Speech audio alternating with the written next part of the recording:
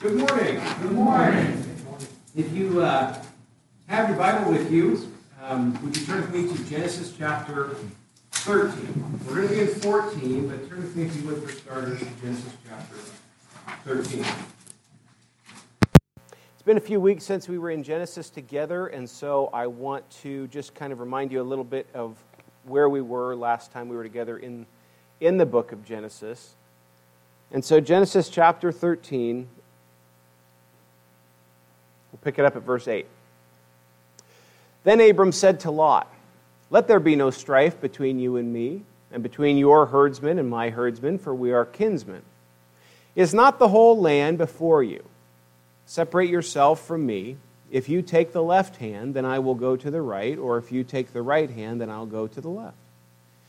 And Lot lifted up his eyes and saw that the Jordan Valley was well watered, everywhere like the garden of the Lord, like the land of Egypt, in the direction of Zoar. This was before the Lord destroyed Sodom and Gomorrah.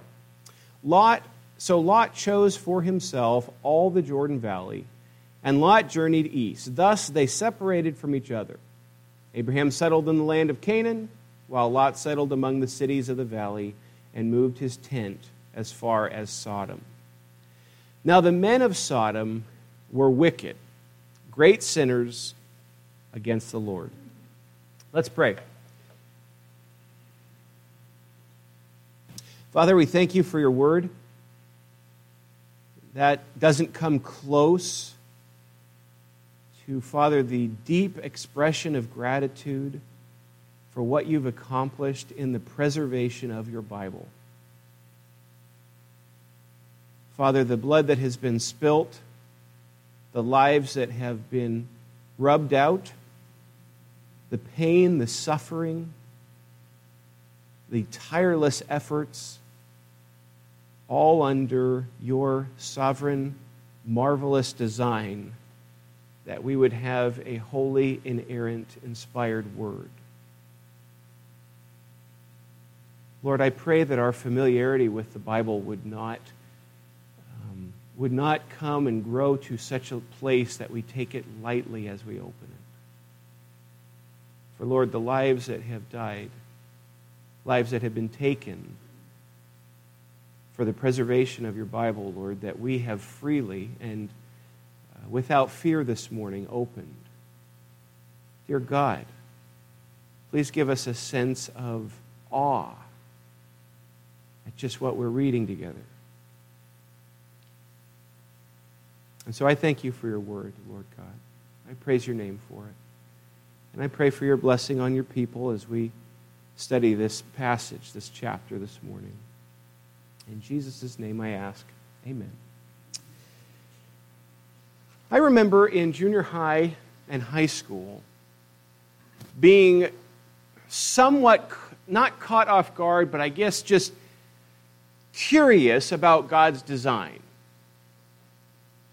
I was curious that God, in his sovereign grace, decided to give his Son as an atoning sacrifice on the cross, declare us justified by faith in the sacrifice of his Son, make us born again anew, place his Spirit within us, grant us his inerrant word, grant us the church, and then from the ground up, change us. I remember as a high schooler scratching my head a bit just thinking, so wait a minute, he perfectly satisfies his justice on my behalf, so I stand before God perfect in Christ, and then he says, now I want to change you progressively. Day by day, little bit by little bit, I want to chip away at your old sinful nature, and I want to prepare and grow and progressively be working in you my character, a Christ-like character. I think it's so interesting when we hear about whether it's a biography, whether it's a brother or sister actually in our presence telling us a biography, or reading a biography of some of our favorite historical saints, or even the biographies that we have in the Bible, where we start with the person at the beginning and then we can track them the rest of their life, and you can actually see God has been at work in this individual. God's changing this person. Their character's different. They are different people. Yes, different people in that they've been born again, but different people in that they are getting more and more formed into the image of the Lord Jesus Christ. And this morning, as we look at chapter 14, guys, I want to look at this concept of the character of Abraham progressing or changing. Because there's numerous things about his character in this chapter that are extremely fascinating to me.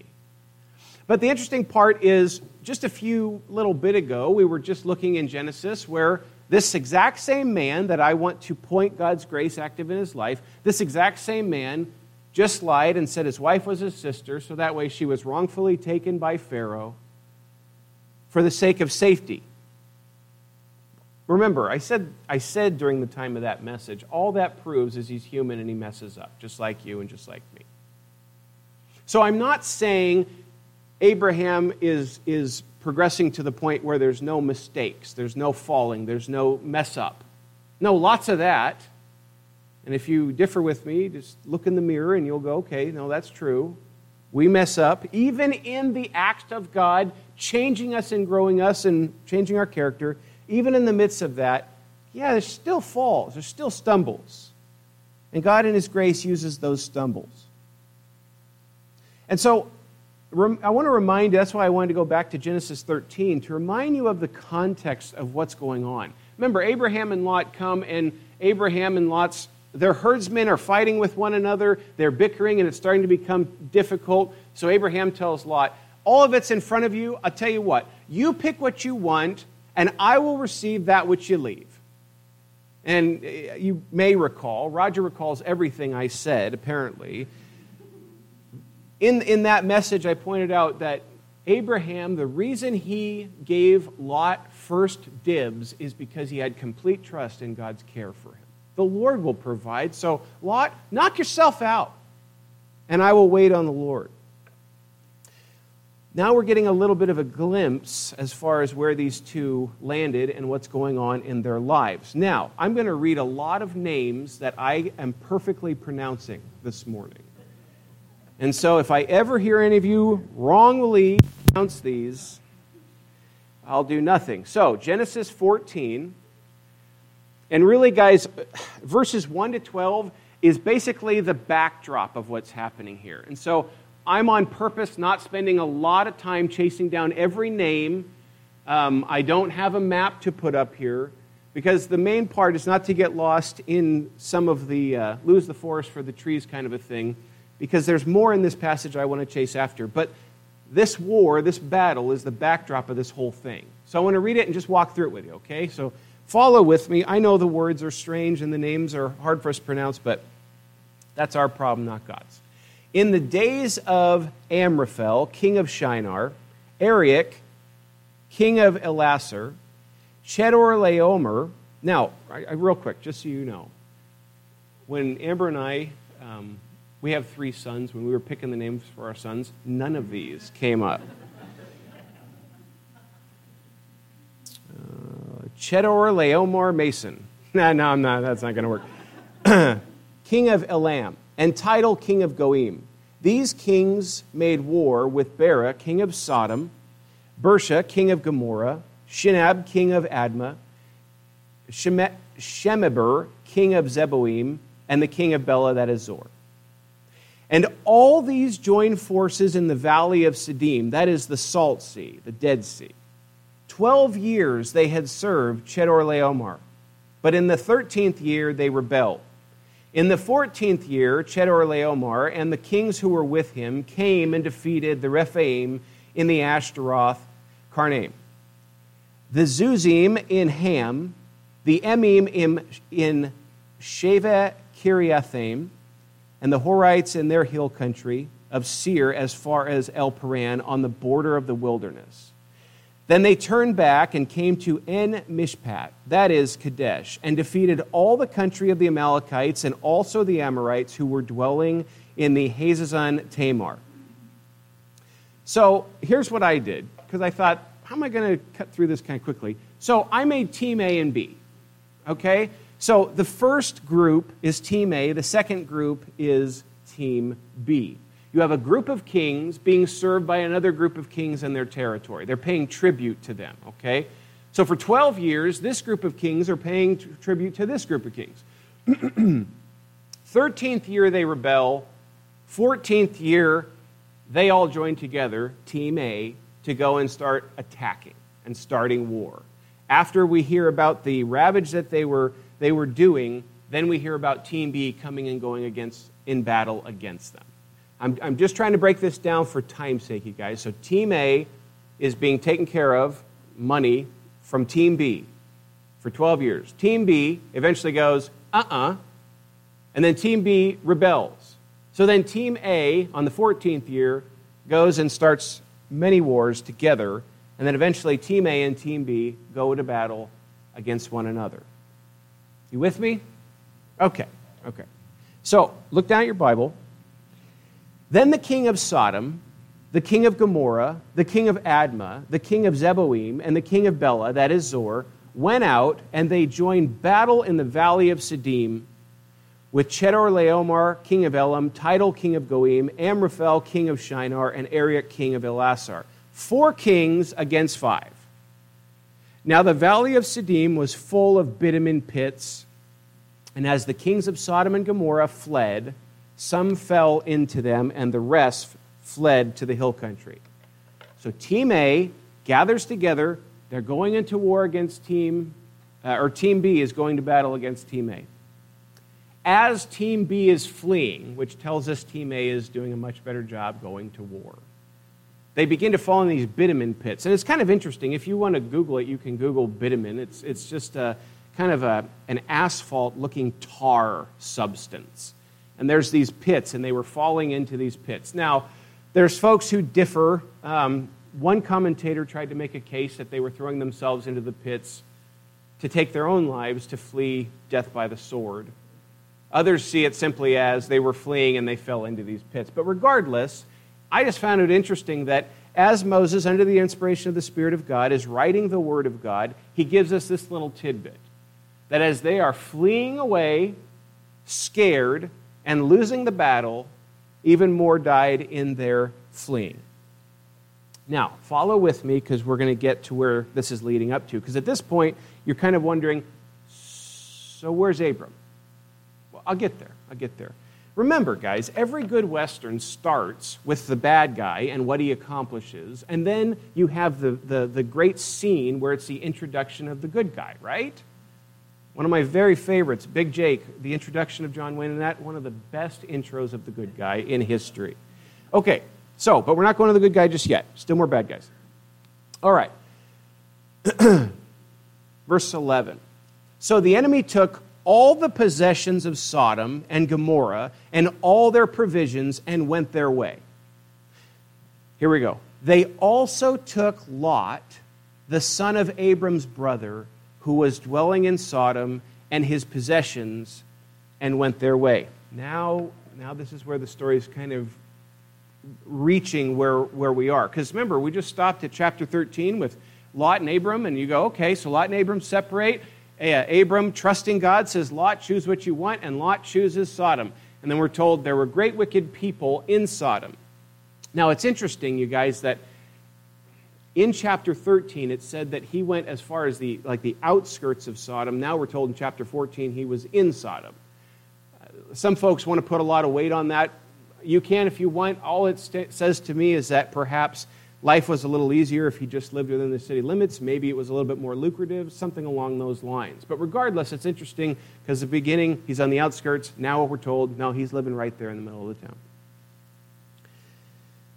So this Team A came and ravaged this place, and they took captive Lot and all of his possessions, and we'll see many people, servants most likely of Lot's crew as well. But one guy escaped. One guy escaped in the middle of this ravaging. And listen to this, verse 13. Then one who had escaped came and told Abram, the Hebrew, first time you'll see Hebrew in the Old Testament, who was living by the oaks of Mamre, the Ammonite, brother of Eshcol and of Aner. These were allies of Abram. When Abram heard that his kinsmen had been taken captive, he thought on the matter for 10 days. Right? That's what your Bible says. I'm looking to see. You're awake, right? What did Dan preach on last week? No. What I find so interesting about the message, about this storyline, what's going on here, it says nothing about him deliberating. Why that's fascinating to me is thus far, you guys, in our study, chapters 1 to 13, and now specifically in the life of Abram, we have not seen this aspect of the man. So far, he's been a man that left his country, yes. He has a great deal of people traveling with him, yes. He has wealth, yes. As we're going to see, he has a lot of servants, yes. So there's some kind of leadership category to this man. Okay, yeah, I'm in. But now we're going military. This is a whole new aspect of Abram that we have not seen yet.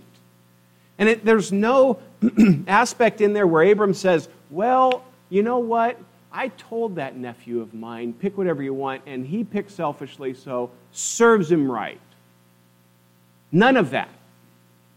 This is important, beloved. There's a foundation here that is so vitally important, and that foundation is that Abram is trusting God and trusting His Word, trusting the promise made to him. Abram's not jealous. Abram's not angry. He's not vengeful. He has no angst. Excuse me. Notice that as he is looking at this situation, there's an action taken, and a very quick action taken. And so I want you to look at Abram's act of courage with me. When Abram heard that his kinsmen had been taken captive, he led forth his trained men, born in his house, 318 of them, and went in pursuit as far as Dan. And he divided his forces against them by night, he and his servants, and defeated them and pursued them to Hobah, north of Damascus. Then he brought back all the possessions and also brought back his kinsman Lot with his possessions and the women and the people. So a soldier escapes. Bring it, pal. Thanks, Brian. Wow, I was hoping just for water, Brian. Okay. A soldier escapes, comes and tells him, your kinsman has been taken captive. Abram's first response is, then I need to get my men ready. Now, it's interesting, you guys. The passage says that these men were trained.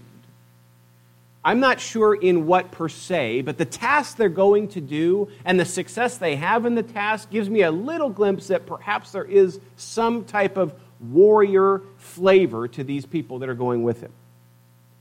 These trained men. And notice, I love it when the Word of God gives specifics. It gets down to the very nitty-gritty, the specifics of what's really happening in the history of what's happening here. He doesn't just say some men that worked for him or some servants of his, but specifically, he led forth his trained men born in his house. One commentator said this points to the fact that this was the most loyal bunch that he had who would go with him. Those that they have known him since birth, he's known them since birth. He's been training them since birth.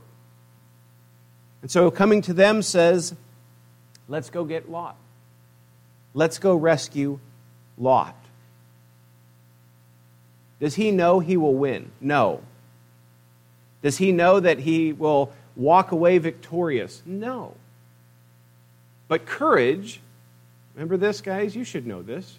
Courage is being scared to death but saddling up anyways. You know who said that? Marion Morrison. Those who aren't his friends know him as John Wayne. So, did he have fear? Probably. But he responds in courage. His demeanor is courageous. Yes, I'll go. And remember, how easy. Guys, what's the easy street here? What's easy for him? Lot, you chose wrongly. You've been taken captive. serves you right. But there's nothing of that nature because he doesn't find his stability in what Lot chose or didn't choose.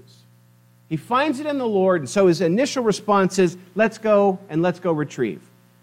And courageously, so think of these characteristics, these qualities we're seeing developed in him. Now this man is not only walking in faith, looking for the promised land, but now he's acting in courage. He's also quite a leader because he's got a whole group of people going with him ready to give their lives in war for the sake of saving Lot. There's a development of this man. And notice this too. I thought this was very interesting. It actually gives us just a little hint that this was a man of strategy as well. Verse 13. And he divided his forces against them by night, he and his servants, and defeated them and pursued them to Hobah, north of Damascus. And so, not only does he show up at night, but he divides, he conquers, he shuts them down cold, and then he pursues them to run them off even further. And he rescues Lot.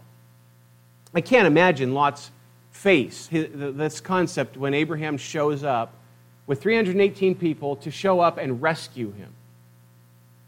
And to see that, wow, Abram, you came to rescue, to save me and all that is mine.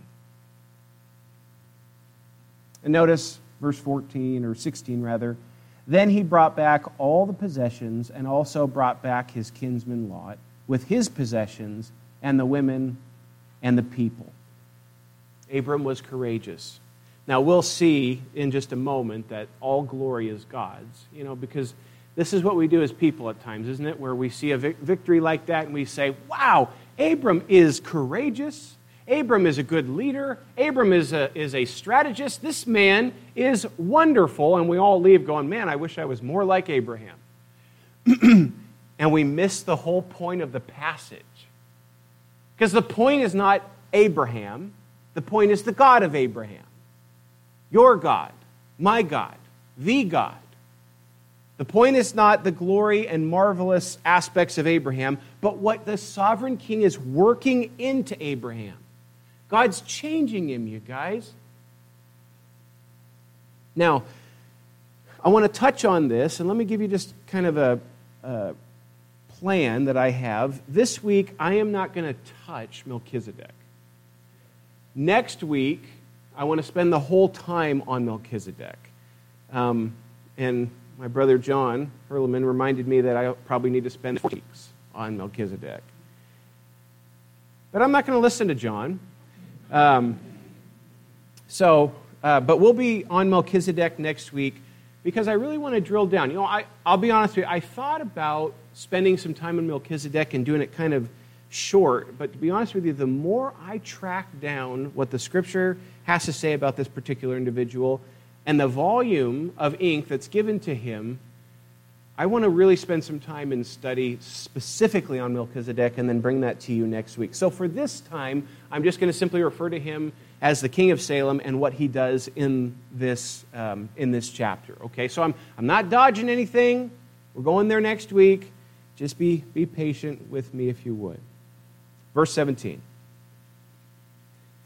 After his return from the defeat of Chedorlaomer and the kings who were with him, the king of Sodom went to meet with him, Abram, at the valley of Shavah, that is, the king's valley.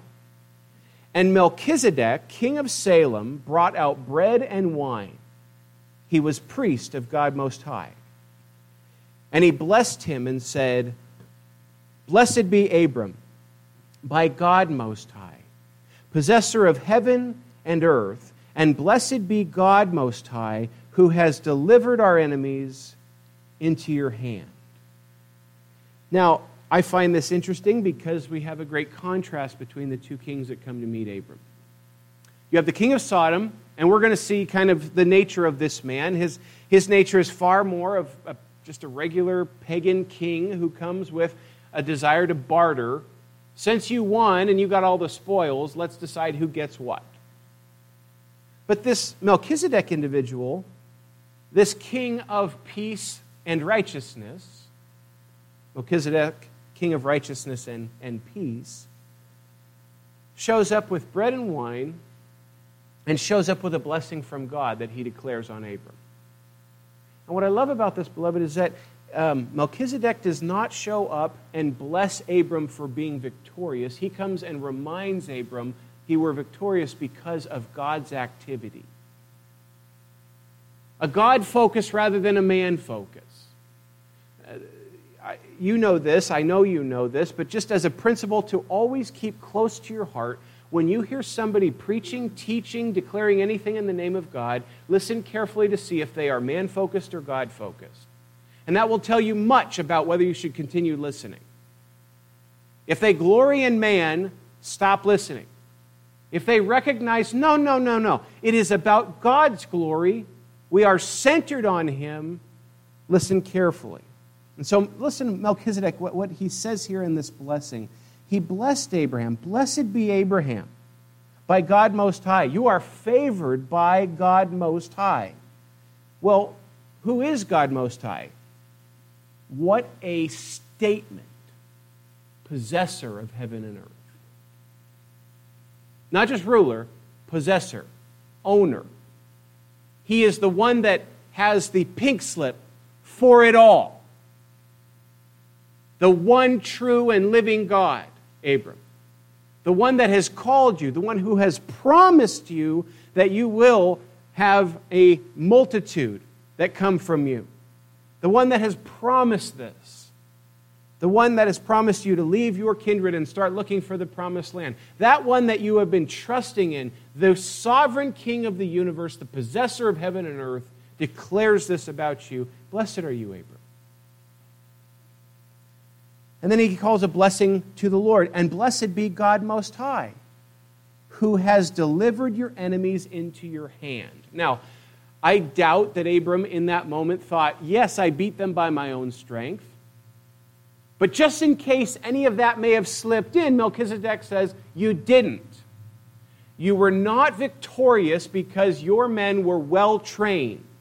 Don't put your trust in the weapons or in the tactics. Put your trust in the King. Put your trust in the Lord, who will use you as an instrument to accomplish His marvelous purpose. He has delivered your enemies into your hands. I heard a pastor say one time, he said, many men are ruined by a lack of fruitfulness, but far more are ruined by apparent fruitfulness. Success is a hard thing to handle and to live with. If you don't have anything, then it's hard to ruin yourself. And I realize lots of folks can still struggle with that.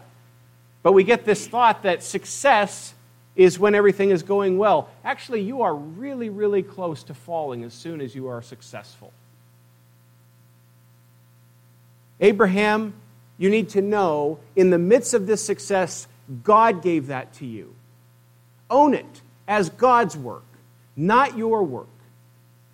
This is not about you.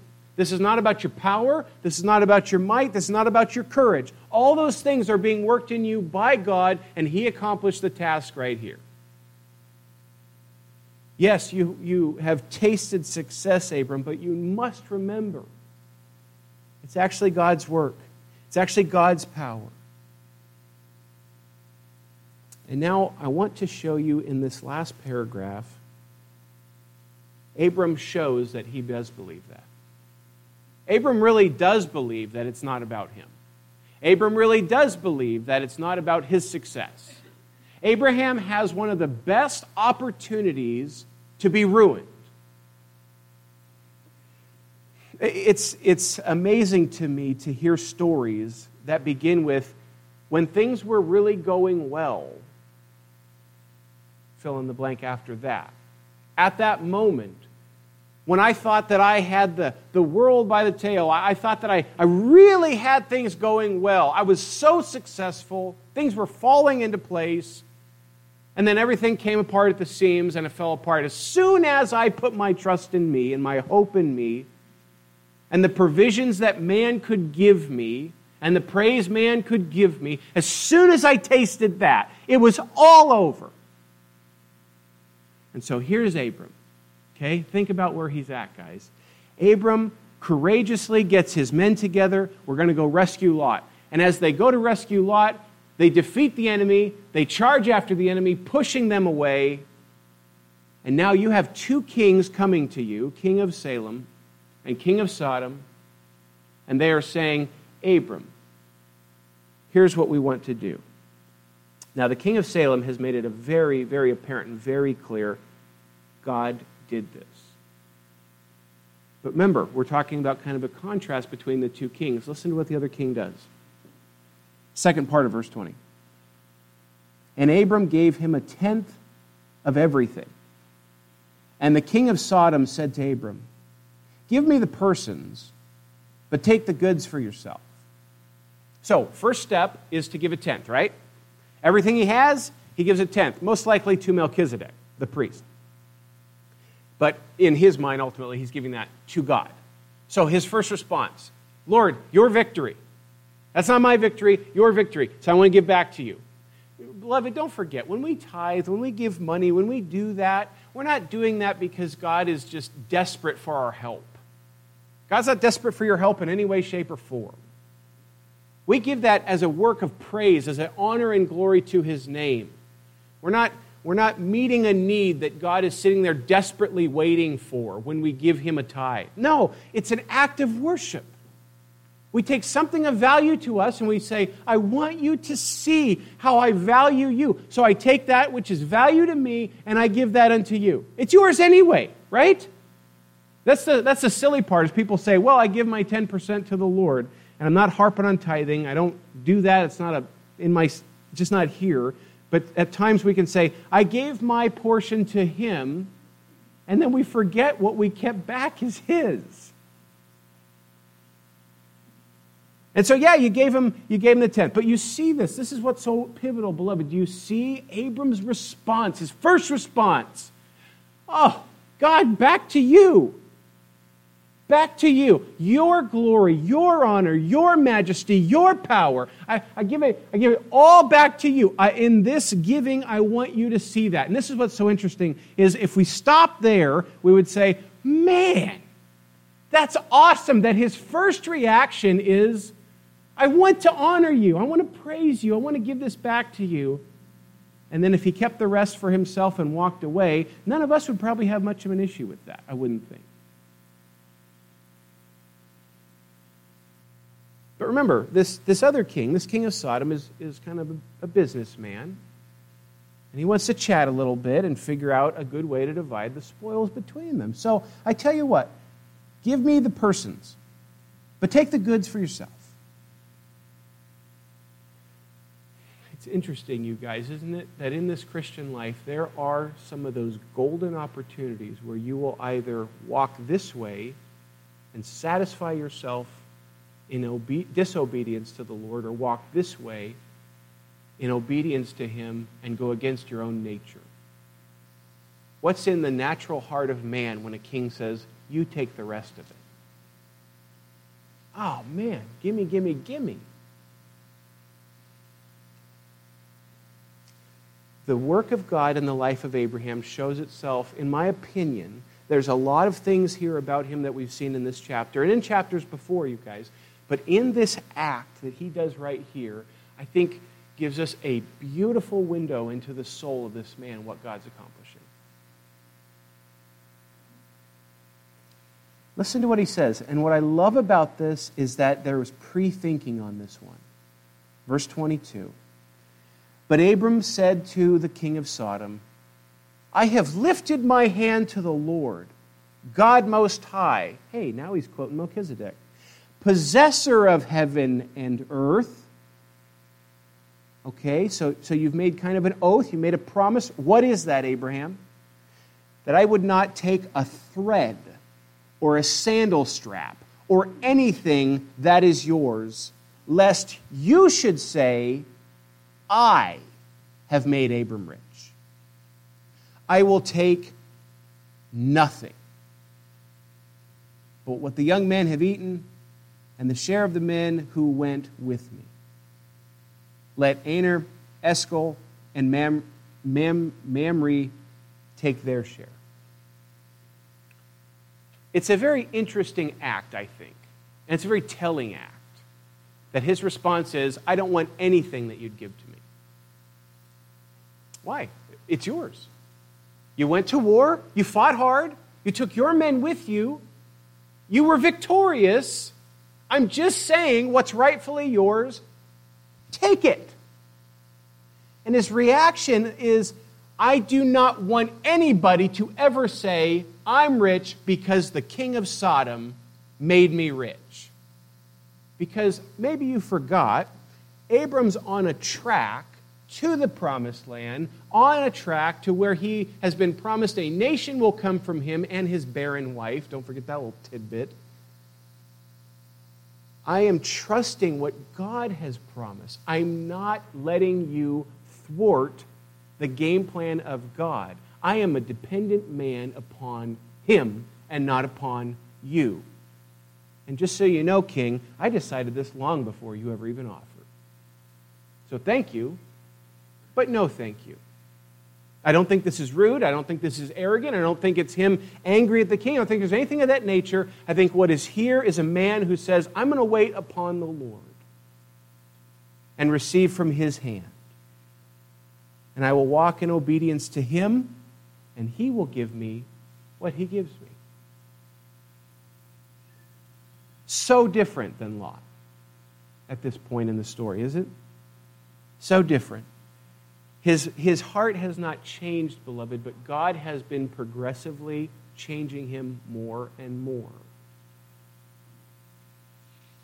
So let me just read this off for you, because I thought this was kind of fascinating. Abraham's response to the king's offer is very telling. He has a pre-thought-out response. Abram was not pulled away into the wealth that was given from this man. He recognized that it was God's promise he must wait upon, not man's action. So what characteristics have we seen exhibited in Abram thus far? And you could probably argue this just from this chapter. He showed no grudge towards Lot. He let Lot choose. Lot chose the best, gave him the shaft from man's perspective. He showed great courage in his pursuit to go rescue Lot, with no revenge against Lot, but with a desire to rescue him and save him. He showed great wisdom in his plan of how to rescue Lot. He showed great leadership among his men, getting that many servants to say, yes, let's go and lay our lives down and follow him there. He showed great restraint in that he did not take the king's offer. And he showed great dependency on God to provide in the midst of it all. And so I think he resisted the trappings of success that was given to him from the Lord.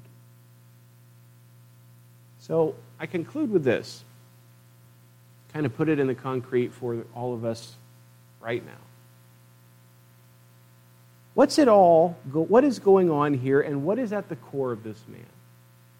He acts very different than a lot of unsaved people. He acts very different than the rest of the world. He's changed dramatically. What is at the core of Abraham? Where is this quality of character coming from? Is it pure moralism? No, this is deeply rooted in the trust in the Word, the promises of God. All the qualities that we see exhibited here, the godlike, Christ-like qualities exhibited in Abraham, is the work of God in a man. It's God's accomplishment, and that man's great trust and faith in God to accomplish all that he has promised he would accomplish. You may face something this week where you trust God's word or you trust the word of man. And I say you may, you will. Something will pop up where either you trust even your own sinful inclination at times, or you trust the Word of God. Beloved, I can't express it strong enough. God has never lied. God's word is crystal clear and true, and his character is unmarked. It's perfect. And he has made promises to you, to his people. He's given you his word. He's declared you justified in Christ. And so I challenge you afresh. Take the word. Take God at his word. Walk in obedience to him. And I ask you, if you would, Matthew 4:4, and then I want to pray. Matthew 4:4, the temptation of our Savior. But he answered, "It is written." You want to read that with me? Man shall not live by bread alone, but by the word that comes from the mouth. Beloved, that is so where it's at right now. There's your battle line. Father, thank you for your word. I praise you for your